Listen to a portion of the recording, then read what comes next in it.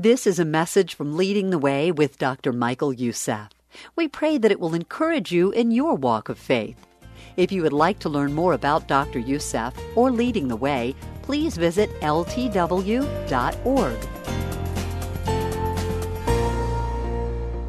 In times when people call good evil and evil good, there's a word from the Lord. In the times when wrong is called right and right is called wrong, there is a word from the Lord. In times when millions of people are departing from the truth one step at a time, at a time when thousands of pastors and preachers are slowly but surely undermining the truth of the Word of God and compromising it, in a time when many are unable to stand under the heat of the pressure of culture, in times when whole Christian denominations that once believed and taught the Word of God, now they've departed from it, we have a word from the Lord. In the times when people are undermining the authority of the Word of God, denying its relevance and mocking its power, we have a word from the Lord. During times like ours, the Lord speaks afresh from the ancient prophet Haggai. And he's speaking to the remnant. And to put it in the words of the prophet himself, both in verse 5 and 7, repeated twice. And the message is this: give careful thought to your ways. Give careful thought to your ways. This short series of messages I'm doing from the book of Haggai is truly a word from the Lord for each one of us. And I pray that everyone at the sound of my voice will take it to heart. In periods of history like our history, we are facing unprecedented challenges economically, when we're facing challenges morally, spiritually, where people's love for God has grown cold. During these times of danger, times of trouble, times of confusion, times when people are asking questions, even those who don't believe in God, saying, where is God? Times like these, it is of uttermost importance for believers to know what to do. It can make all the difference in the world. Please hear me right, because I'm aware of the fact that not many people like to do self-examination, and yet the Scripture, both in the Old and the New Testament, says, examine yourself, examine yourself, examine yourself. And here is in the book of Haggai, said, know where you stand. Examine yourself. Now, not many people like the word examination. I'm aware of that. In fact, I remember when I was a kid, only the nerds like exam time. Most of us just crammed in the last minute. When I thought of the two boys who were talking with each other, and one said to the other, he said, why does your grandma spend so much time examining the Bible? And the other boy said, I don't know. She may be cramming for her finals. Now I'm going to take you back to the year 520 BC. But don't switch off on me. This is not a boring ancient history time. This is a word from the Lord. The year 520.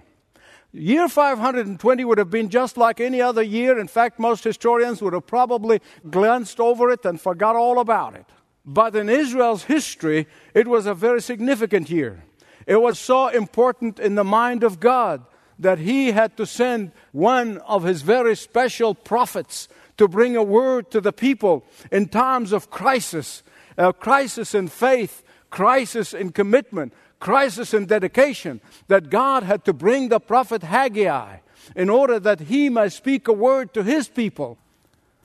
You say, how come? Well, 18 years earlier, and that is the year 538, the Persian Emperor Cyrus, who have taken over the Babylonian Empire, he issued a decree. And the decree says that God's people can return back from exile. They can return back from the land of slavery. They can return back to their own land, to Jerusalem. And that was in fulfillment of a promise that God made through the prophet Jeremiah 70 years earlier. God said, I'm going to allow you to get into that exile, but in 70 years' time, I'm going to remember you, and I'm going to send you back to Jerusalem, bring you back to the heart of God, bring you back to the heart of worship, bring you back to me. But alas, of the hundreds of thousands of Jews were in Babylon at the time, only around 50,000 returned under the leadership of the governor that was appointed. The rest of the Jews, well, they were enjoying pagan lifestyle too much in Babylon to go back to God. There were lots of business to be done in Babylon. There were lots of entertainment to be had in Babylon. There were lots of distraction from the faith that we can get into. In fact, in the fall of 538 BC, the faithful Jews who trusted God, who anchored their hope on the promise of God, who were waiting for God to fulfill His promise, they returned in the fall of 538. By the spring of next year, the following year, that is only 6 months, they began the foundation of clearing the debris and beginning to build the destroyed temple of God in Jerusalem. They were the real deal. These were the real people of God. They are not the ones who stayed in Babylon. They're the ones who came back. The moment they began to lay the foundation of the temple and clear the rubble, trouble began. But beloved, listen to me.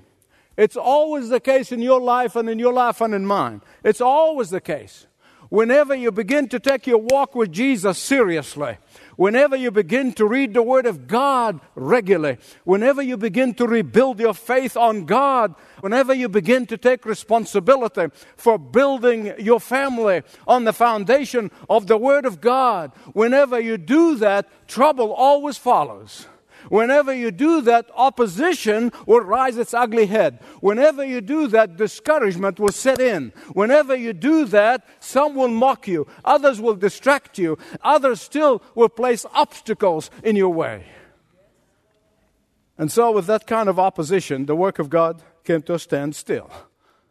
In the New Testament, we have no temples. You are the temple of the Holy Spirit. The Bible said it again and again that the Holy Spirit dwells in us. And we are the temple of God. We are the ones who are worshiping God. We are the one with whom God is present. We don't have to go to a building to find God. He is dwelling in us. And I'm not exaggerating to say right at this moment of our time, many a Christian life, many a Christian home, many a Christian church, they're living in a greater ruin than the temple of God in the days of the prophet Haggai. And so from 538 BC to 520 BC, when God finally had to send this prophet Haggai to wake them up, to call them to repentance, to call them to renewal, to realize what they've done. They came and they started well, but they're finishing badly.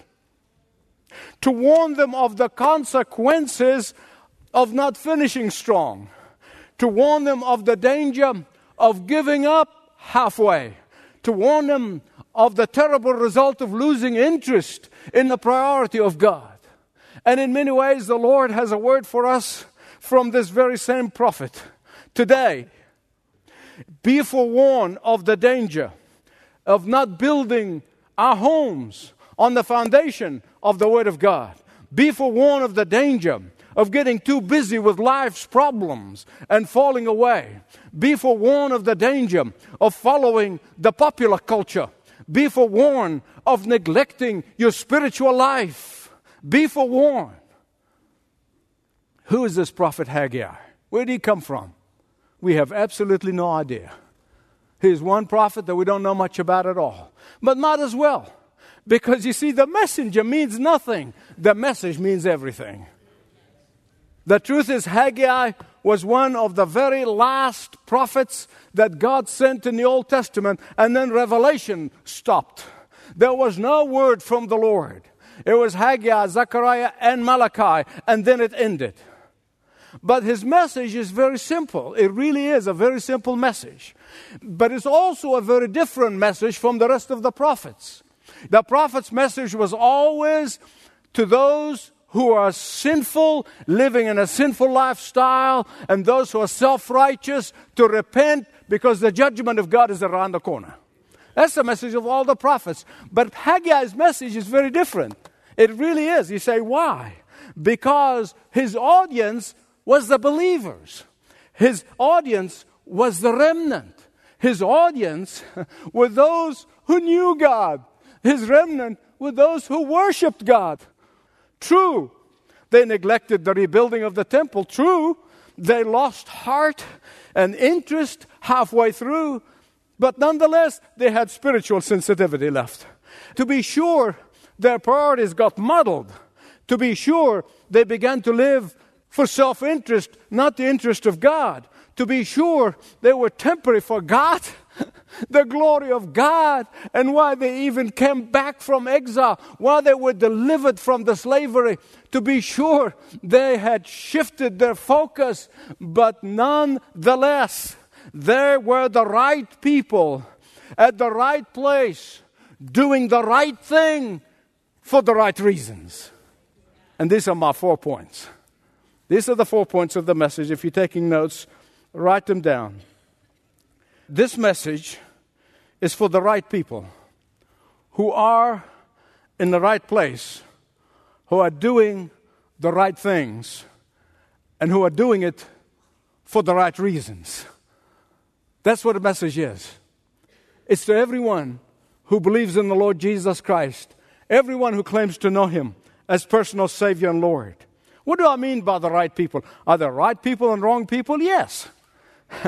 Their devotion and zeal were unquestioned. After all, they could have stayed in Babylon, but they didn't. They chose to return to the heart of God. They chose to return to the Lord.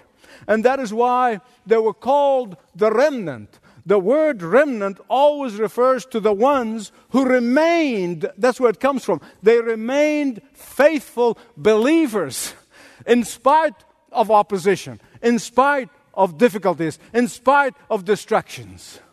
But out of the hundreds of thousands of Jews who are in slavery in Babylon, a handful, 50,000, returned. That's it. So these are the right people. These were not the compromisers. These were not the people who half-hearted forgot. No, they were the right people. In fact, 42,360 to be exact, plus 7,337 servants and 200 singers. They're only the ones who came. They left a life of comfort. They left a life of ease. They dedicated themselves to God.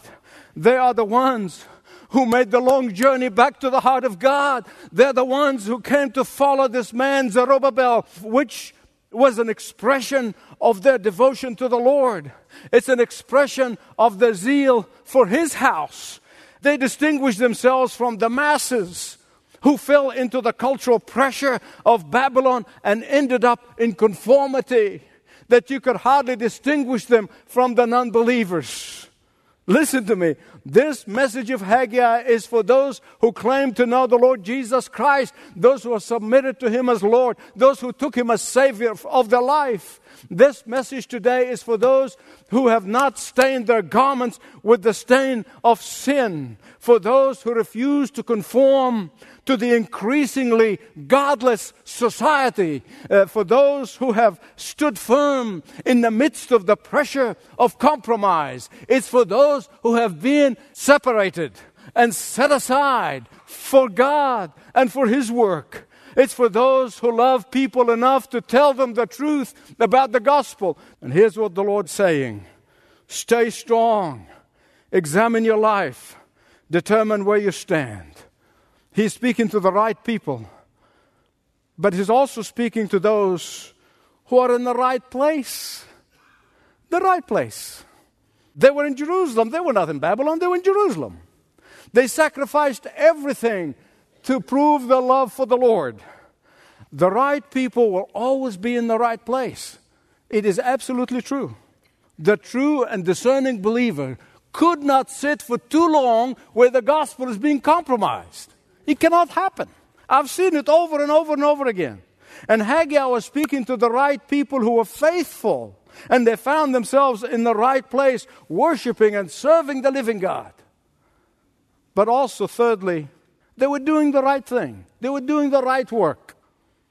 Of course, there were too many good things that needed to be done. They're all good.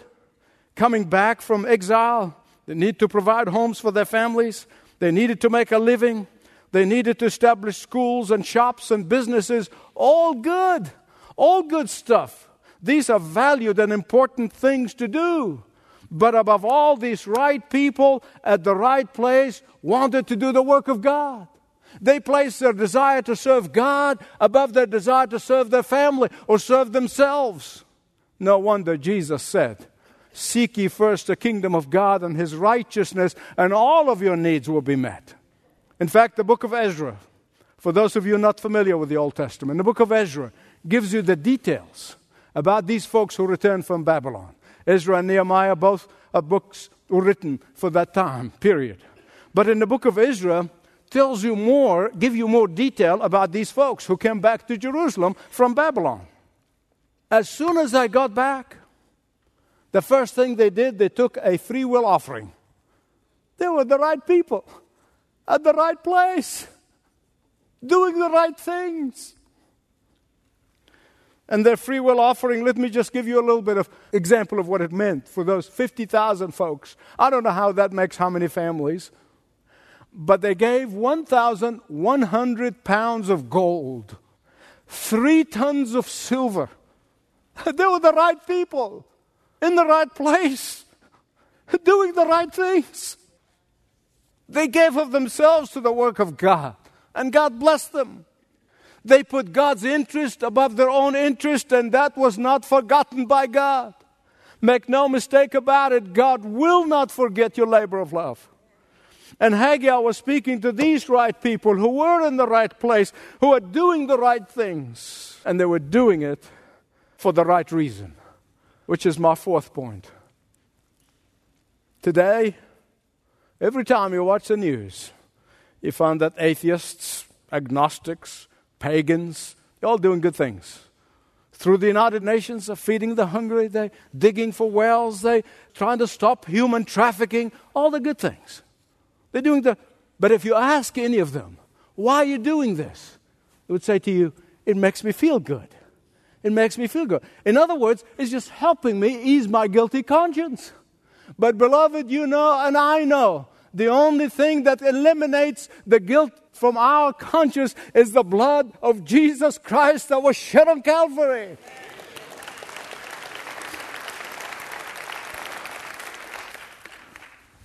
But when God's people serve, when God's people give of themselves, they're doing it for the right reasons. They're doing it in thanksgiving for their redemption. They're doing it in gratitude for their salvation. They're doing it to please the Lord and bless the Lord. These folks returned from Babylon to Jerusalem, and they began to build. To be sure, they were not doing it to restore their national pride. They were not doing it to assert their independence. They were not doing it because it makes them feel good. They were not doing it because they have guilty conscience. No. In fact, they trusted God. They put their faith in the promise of God. They proved that they trusted God. But they were faithful to the Lord for keeping His promise that He made 70 years earlier. And they trusted in God. In thanksgiving to the faithfulness of God, they came back to Jerusalem.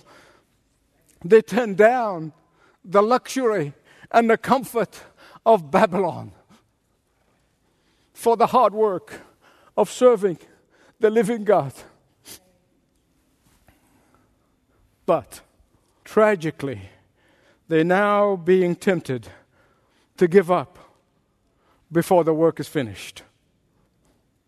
They were tempted to say, we've done enough, we've given enough, we served enough, we prayed enough. And that temptation came at the most crucial time in the history of God's people.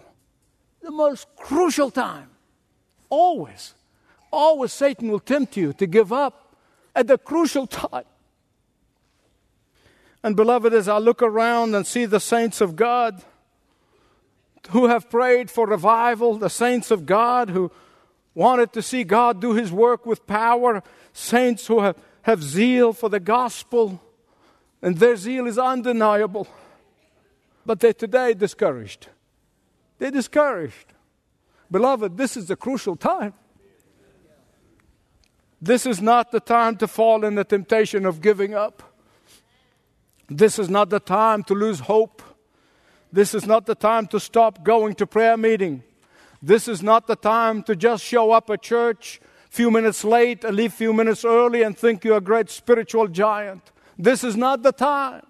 This is the time for you to text everyone on your list to say, hey, I'm going to church, come with me. This is the time where the work of God needs to be rebuilt. This is the time to begin to build the kingdom of God. The faithful Israelites were facing these temptations, and they fell for them. They fell for them. In the next message, we're going to see if they took heed of the words of the prophet, the warning of the prophet, or not. The question is, will you take heed? Will you take that as a word from the Lord and a warning for us not to relax our grasp? Will you consider your ways? Will you renew your zeal and your commitment to be united in prayer, to seek God now more than ever before? Examine your life. Will you examine your life? Will you take time and say, Lord, show me where I stand? Have I relaxed my grip? Am I enjoying life too much? Or am I about your work? Have I let your work go by the wayside?